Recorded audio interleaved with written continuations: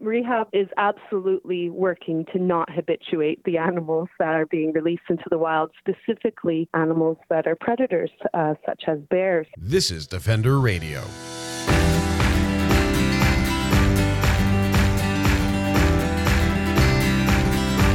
I'm Michael Howie, and this is Defender Radio, the podcast for wildlife advocates and animal lovers, brought to you by the Fur Bearers. The science is pretty straightforward when it comes to rehabilitating grizzly bears. It works, and they're not more likely to come into conflict as a result of rehabilitation. But that hasn't stopped the Alberta government from continuing to prevent qualified rehabilitators from taking in grizzly cubs, despite the fact that it's an acceptable and frequent practice just one province over in British Columbia, and various other places in Canada and right around the world. Understanding this decision means looking at what grizzly rehabilitation includes, breaking down the government and anti-rehab arguments, and exploring the available science. There's no one better than biologist Lisa Dahlseide, who helped lead the charge to defeat unscientific policies that prevented black bears and other species from being rehabilitated in Alberta. She joined Defender Radio last week to share her knowledge and analysis. So we're going to be talking about grizzly bears today. But I think in order for all of this to make sense, we have to talk about black bears first. Because that's kind of where some of the story starts. So in Alberta, up until, I think it was last year, for a long time, black bears were not allowed to be rehabilitated, despite this happening literally all over the world. And you yourself are actually being awarded a Clements Award for part of your work in sort of helping to lead the fight against that, using advocacy and science and, I guess, peer pressure to a degree, technically speaking. So do you want to give us the 30-second rundown of how we went from no rehab of black bears to rehab of black bears? Yes. So in 2010, our rehabilitation permit was received with a long list of banned species, with no apparent reason to back up the prohibited list. And so for 8 years, battling that ban, especially with the black bears, there's a lot of science to support black bear rehab works.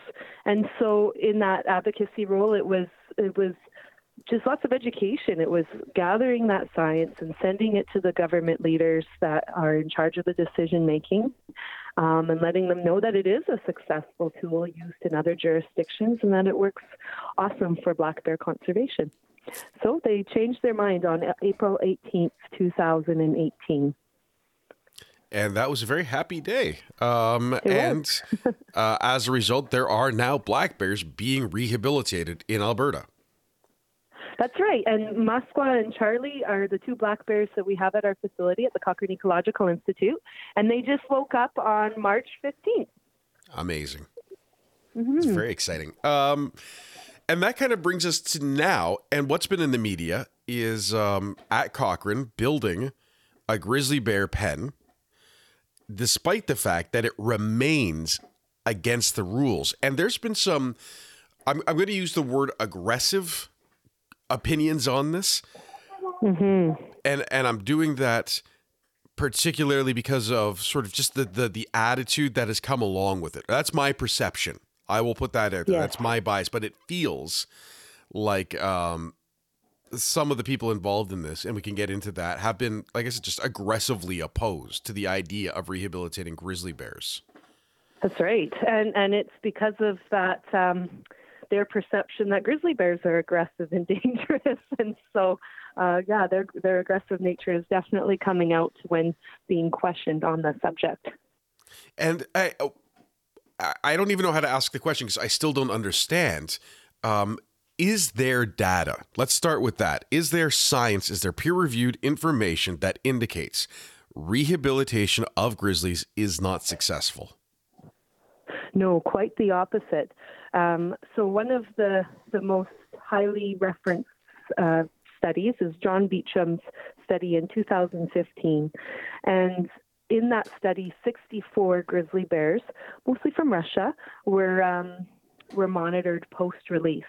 And in one of the results, It reveals it's bears from all over the world that were included in this study, different species. And for grizzly bears, 0 of them got in any post-release conflict. And so this is where the argument is coming in play from Alberta's wildlife managers, making a claim that grizzly bears are bigger and more dangerous and more aggressive than black bears and thus cannot be rehabilitated successfully. But the science shows that they are being rehabilitated successfully in other areas of the world, including just next door in BC. And the science shows from that study anyway that there's no conflict post-release. And when they use the word conflict in this study, it mainly is, are they getting into people's garbage?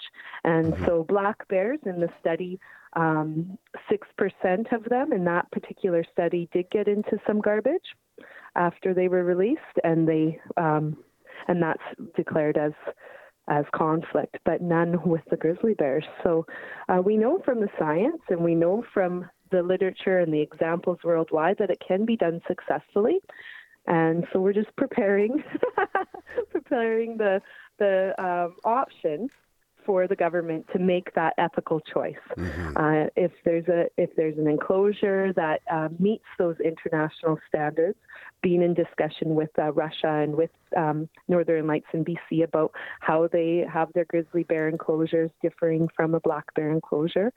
If we've got that enclosure, we're hoping that the government will make that ethical choice and choose not to kill the grizzly bear cubs that are orphaned or to just leave them in the wild to die. So I'm looking at an article from CBC. This is from May 17, 2018. Orphan grizzlies should not be rehabilitated, Alberta biologist says. I'm sure you're familiar with both the biologist and the article. Yeah. It is Mark, is it Boyce or Boyce? Boyce, who is a professor of biological sciences at the University of Alberta, and, of note, Alberta Conservation Association chair in Fisheries and Wildlife. And I am willing to bet, I don't know, that Alberta Conservation Association is very much a pro-hunting group. Yes, and Mark Boyce actually also sits on the board for Safari Club International. Who profits from killing grizzly bears? Anyway, we'll just let that hang there for the audience for a minute, that this is the gentleman, Yeah, it still confuses me, though, because hunters are not opposed to wildlife rehabilitation. In a sense, they should be all in very much support of it because it's contributing to animals that are in the wild that are there for them to kill. Now, of course, grizzly bears cannot be killed in Alberta, but you would assume, too, if a hunter is, especially one that's so knowledgeable as Mark Boyce, would be aware that having lots of grizzly bears on the landscape benefits all of the animals and the entire ecosystem and biodiversity. So it would make sense that grizzly bear rehabilitation would be supported. It would make sense. And I'll just let that hang there too. But I want to take a moment on this one and kind of go through a couple of the statements, because Professor Boyce has said these things, but I've seen them from others as well. And in this particular article, they didn't talk to anyone else, which is all about journalism. So there's a couple of things in here that and again, he doesn't cite any research. So I'd like just an opportunity to maybe look at, is there research on this? So, and I feel like I'm getting ahead of myself too, because there's a structural issue with what he's saying. And that's, if you release a young bear, it's not going to live that long because many of the landscapes are saturated with bears and a male will kill a cub. He said in this interview with CBC Radio's Edmonton AM. And he is true, actually. He is right there. The research does support that statement. But not all of the cubs are killed by a male grizzly. So. Well, and I think the other thing, too, is how young are you going to release the bears? I feel like that's, like, you're not letting go of a 6-week-old bear cub. That's right. And I feel like that's maybe not being made clear in this. Because you can say grizzly cubs released back into the wild rarely survive. Well, A, what are we basing that on? B, how are you defining cub? Are you talking, cub of the year? Are you talking a yearling? How do we define that? That's right, and that is one of the arguments we make for both black bears and grizzlies, that keeping them in rehabilitation for a longer period of time will result in more success of survival post-release. Now, that Beecham study that I was referencing, the cubs are all released. I don't know particularly, have to read through for the grizzly bears, but none of these cubs are released younger than a year in this study. So they would be at least a yearling. And in this study, they were monitored for 1 year post-release for the particular results about the death here. Let me just get to this table here. So of the 64 brown bears, 8 of them were killed by predators. Okay. So, and I'm assuming it just says predator kills there, very general, but being one of the largest predators, I'm going to assume that's grizzly bear males are killing them. So 64 bears and 8 of them killed by predators. 1 of them was killed on the road and 3 of them were poached. And that's the deaths that occurred from this study. So again, I guess the question that we would respond with, in my mind, is like that, does that, because some of them are going, and I guess this is where I said there's a fundamental structural issue with this conversation. And I feel like maybe I jumped ahead and should have gone into this earlier. But the way wildlife rehabilitation works is not to save every animal. That's not the intent of wildlife rehabilitation. It is not to prevent death in the wild. Like, who are the animals that you are going to get in? And let's be specific to bears. Typically, if we're talking black bears or arguably grizzlies, how are these bears coming into rehab? Is it because I'm just going to let you answer. I'm going to cut this out later probably because it sounds rambly. It's 99.9% of the time it's human-caused occurrences as to why these individuals coming into rehab of any species of animal are either injured or orphaned. So it's something to do with humans. And so in the case of the bears, with black bears, we have a spring and fall black bear hunt in Alberta. So often it's because they're orphaned as a result of the hunt. But they might be orphaned too from getting hit by a car, which could be the case with grizzly bears. Maybe the mother's hit by a train, which is very common in our park system, for example. And or poached. So Alberta does have a ban on hunting grizzly bears because they are listed as a threatened species, but they're still heavily poached. And all the science has studies on their population have showed that that's still the number one cause of mortality in Alberta.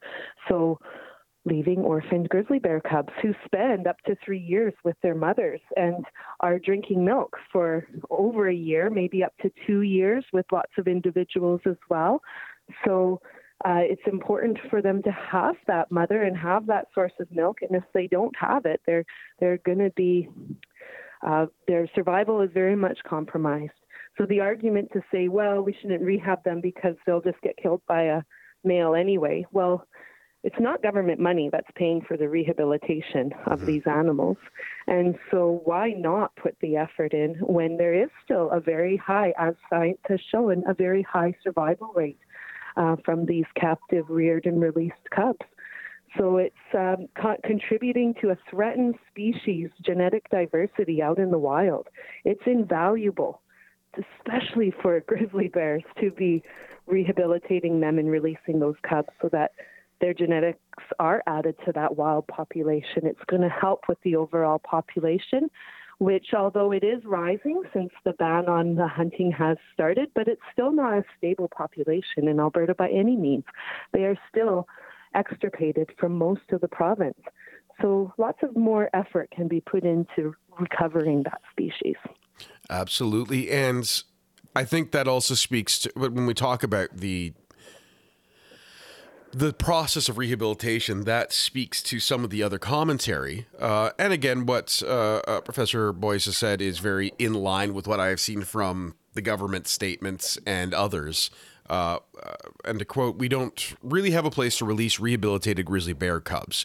By keeping them in captivity and having frequent contact with humans," there is an unnecessary comma in that sentence, just for everyone's information, "they become habituated to humans and become much more of a problem when they're released." So, again, I feel that this is making a lot of assumptions. That's right. And saying this is the way that works. So could you explain that by keeping a grizzly bear cub in captivity and having frequent contact with humans and them becoming habituated to humans, is that how rehab works? And do we know if that would, in fact, make them much more of a problem when they're released? Yeah, good question. So rehab is absolutely working to not habituate the animals that are being released into the wild, specifically animals that are predators, such as bears, and so and being released onto the larger landscape. So the enclosure that we intend to build will be a minimum of 5 square kilometers. And hopefully bigger if we can get some more funds in place and get some more fencing purchased. And if people want to donate to that, they go to www.ceinst.org, and we have a donate page, but we're also putting together a GoFundMe right now, actually. Excellent.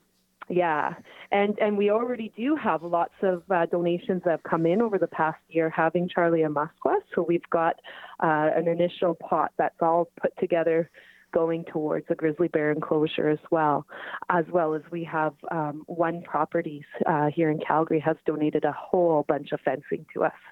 So it's all really great stuff. We're en route there. So being a really large enclosure, that really helps to reduce that interaction with humans. The space where we intend to build the enclosure will be quite far from the roads, far from our buildings, the home that's on the property, and sort of displaced from everything. So they're not really seeing people walking by to go feed other animals and things like that. With the bears, with the black bears, when they're in their enclosure, if food's being thrown over the fence, try to identify where the cubs are first, if we can even see them, and put the food in a different location. So if they're on one side of the enclosure, we would throw it in on the opposite side, so they're not seeing food getting tossed in from humans.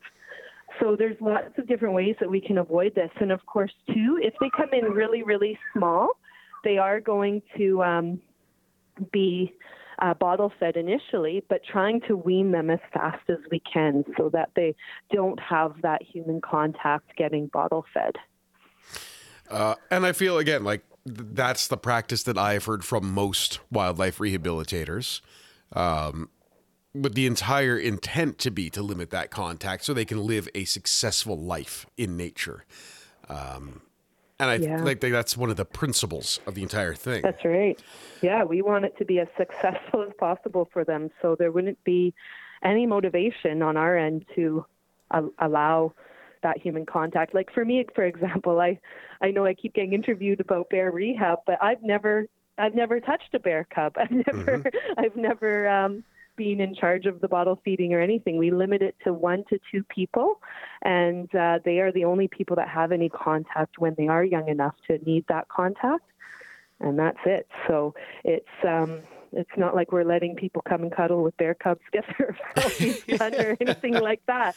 Like, it's very restricted, and always has been prior to the recent approval of black bears. When black bears were rehabbed at our facility prior to that, that was our protocol as well. One of the things that comes up, and this is, again, I'm squeezing my temples right now. No one can see that. Maybe you can hear it. I've got my palms against my temples as I'm thinking about this. And I'm going to read the quotes, and then I'll comment. But again, it's Professor Boyce. It's against the law to take them into captivity, to take them out of the wild. The idea is that we should let nature take its course. Yes, nature can be cruel, but we should let nature take its course, and intervening is where we get ourselves into trouble. So those who know me know why I'm squeezing my temples, and that's because the entire way wildlife management in North America works is to intervene and get ourselves into trouble.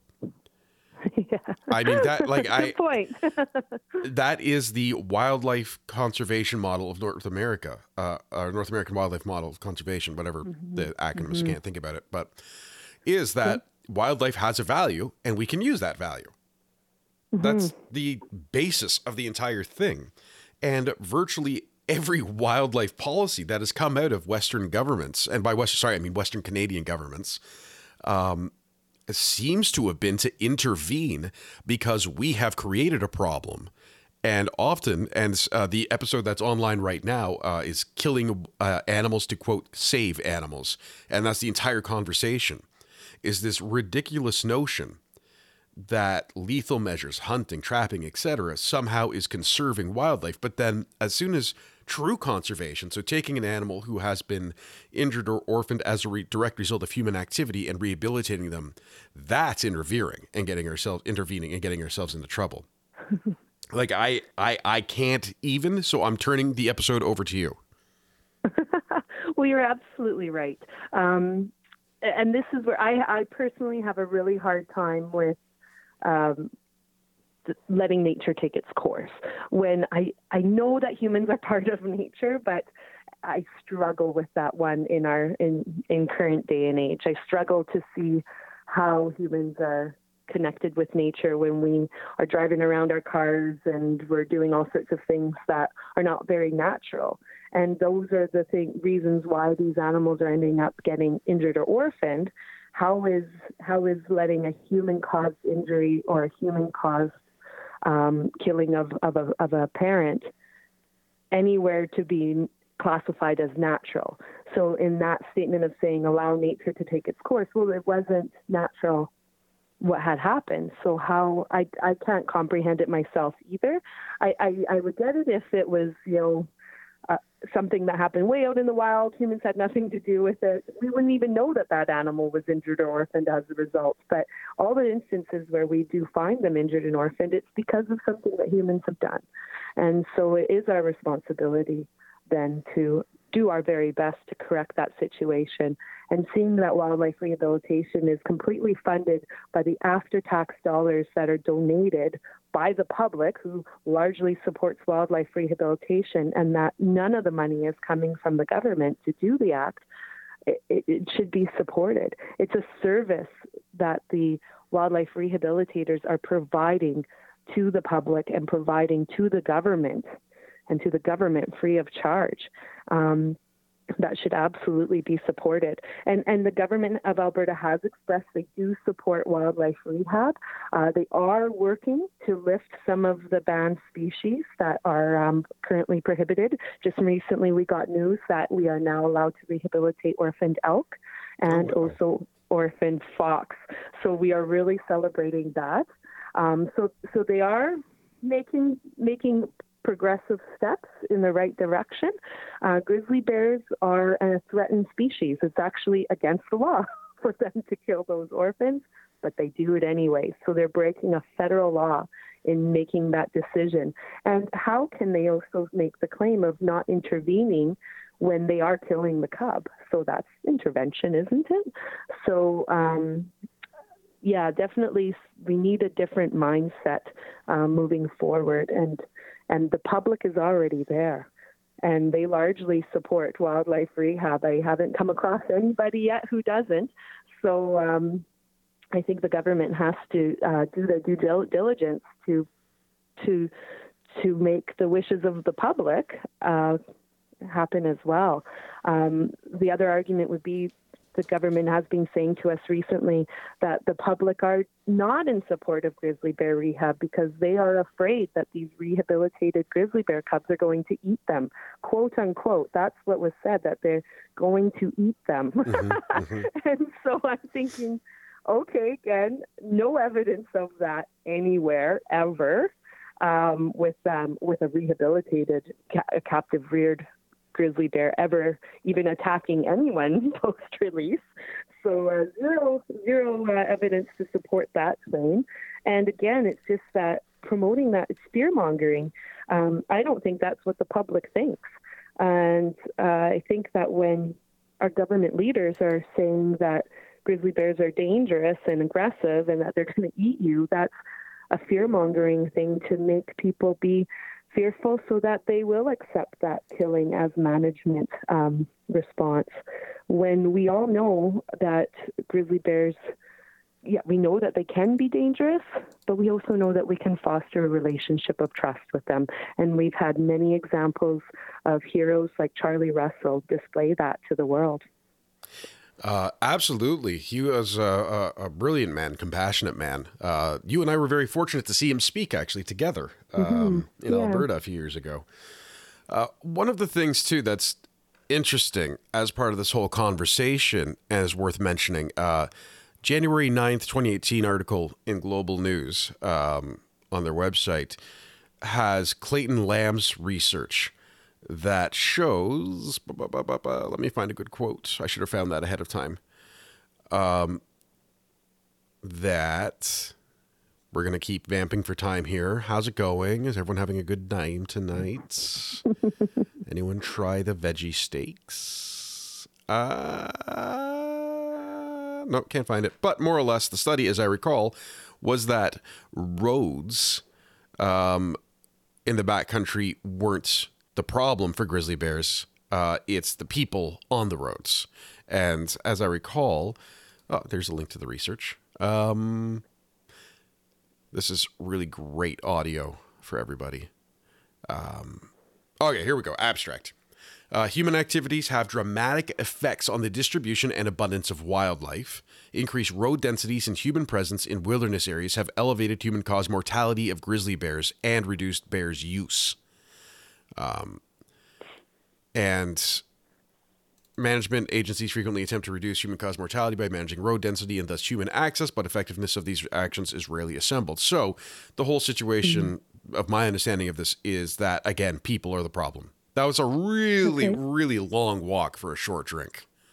But that's right, though. That's definitely the case. And you know, that argument right there is going to hit home with a lot of Albertans, because recently we've had quite a public debate about protecting the bighorn, which is grizzly bear habitat. And often grizzly bears are quoted as one of the species to protect. And so the science shows that they are tolerant to 0.6 kilometers per kilometer squared of linear road disturbance. But I think it's critically important to identify what types of roads, because that is often left out of the question, out of the conversation when I'm reading the science on this. So lots of scientists, I should say, are opposed to off-highway vehicle users, for example, because they're saying that's the roads that are causing the problems. But in areas like the Bighorn, maybe there's only in really remote areas, I should say, that are harder to access, there might only be one or two quadders going through there a day in a busy summer, in a warm summer day. So it's not a lot of human use. And I think grizzly bears could definitely be tolerant of that. But then you have a road that's easier to access, and there's maybe highway vehicles that are allowed on it. That's definitely going to cause problems for grizzly bears, because they don't really want to have much to do with us. They're much happier. Not every individual. Some individuals can coexist with us quite nicely, but a lot of them want to stay their distance away from humans, and they're not really interested in interacting with us. So giving them that proper space is really important. And yeah, definitely the human usage is the problem, and that's where the conflicts occur. I hate it when they call bears problem bears, because there's no such thing in my mind. There's only problem people. And I think that's maybe what this whole conversation, every time we get into these conversations, that comes up. And that's what I hear from advocates and researchers and rehabilitators just consistently. It's the human behavior. Yet when we then get into this conversation of should we rehabilitate grizzly bears, particularly orphan ones, and you have a biologist, a respected biologist, say, nope, because, and takes out all of the equations that have to do with our involvement in causing the problem, ignores the science in what the solution is, and goes with what I'd almost call folklore. You know, it's that kind of, well, I once heard that. I mean, it's like how I used to talk to people at bars in my 20s. about the news. I heard someone say this about the Prime Minister. Therefore, it's a fact. Yeah, and in his defense, he's not a wildlife rehab expert, but the media keeps calling upon him for that other side of the story so that they can have that more balanced approach. But he doesn't have the expertise. But the statement saying this doesn't work has always blown my mind when we have a facility right next door in BC that's successfully rehabilitating and releasing grizzly bears. And we have other facilities across the world and lots of it happening in Russia successfully.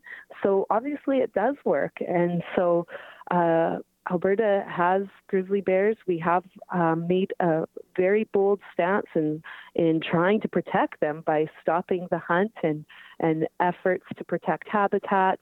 Lots is going into the recovery of grizzly bears, yet not allowing their rehabilitation and release. So it's definitely a conflict.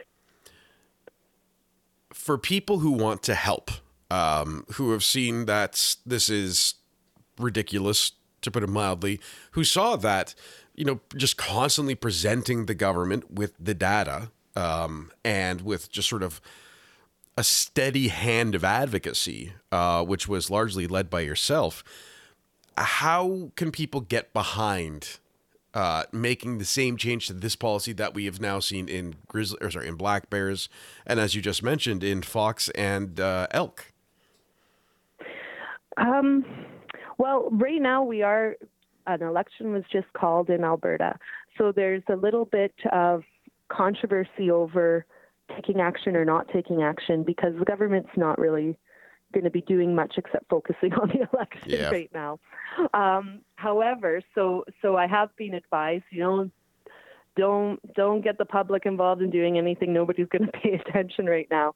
But then at the same time, I'm thinking, I think everybody should be out there asking all of their candidates, what's your position on wildlife rehab? Do you support the rehabilitation of grizzly bear cubs?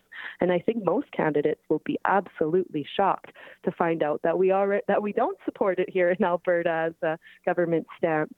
And then making those answers that each candidate and each party provides available to the public through social media, through community conversations, saying, oh, you know what, our I don't know, whatever candidate doesn't support it, but this candidate does, and it's going to be apparent to these individuals then, whichever government forms after the election, which is on April 16th, if enough of us are asking them questions, they're going to be well aware that this is an issue that Albertans care about, and that if they, want to please Albertans, who are the voting public, then they should be making these changes. And I would love to see a party come out and make a campaign promise that they will be lifting the prohibited species list for rehabilitation. I think a campaign promise to that end will be strongly supported by many Albertans. And here in Alberta, there's a lot of people who are undecided voters right now because things are pretty confusing in our politics as far as people who have long time being a Liberal supporter, a long time being a Conservative supporter, just not feeling comfortable, whatever their vote is. So especially with the Conservative voters, there's a lot of people questioning where their vote is going to go. Mm-hmm. So if anybody steps up and makes a campaign promise at this time, I think they're going to garner a lot of support.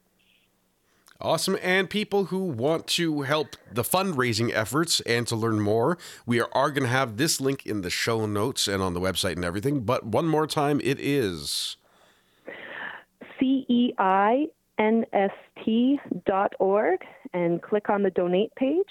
And we will have the GoFundMe all ready for a click below as well. To get involved or help the Cochrane Ecological Institute meet their goals, head to www.CEINST.org. That link is also in this week's show notes. That's it for now, folks. I want to thank Lisa for her time and all of you for listening and sharing the podcast. Remember to follow me on social media at Defender Radio on Facebook and Twitter, and at Howie Michael on Instagram. And we're working to revive Patreon rewards as some new projects get underway. So head over to patreon.com/Defender Radio to support the show directly. Until next time, I'm Michael Howie for Defender Radio and the Fur Bearers, reminding you to be kind, stay informed, and stay strong.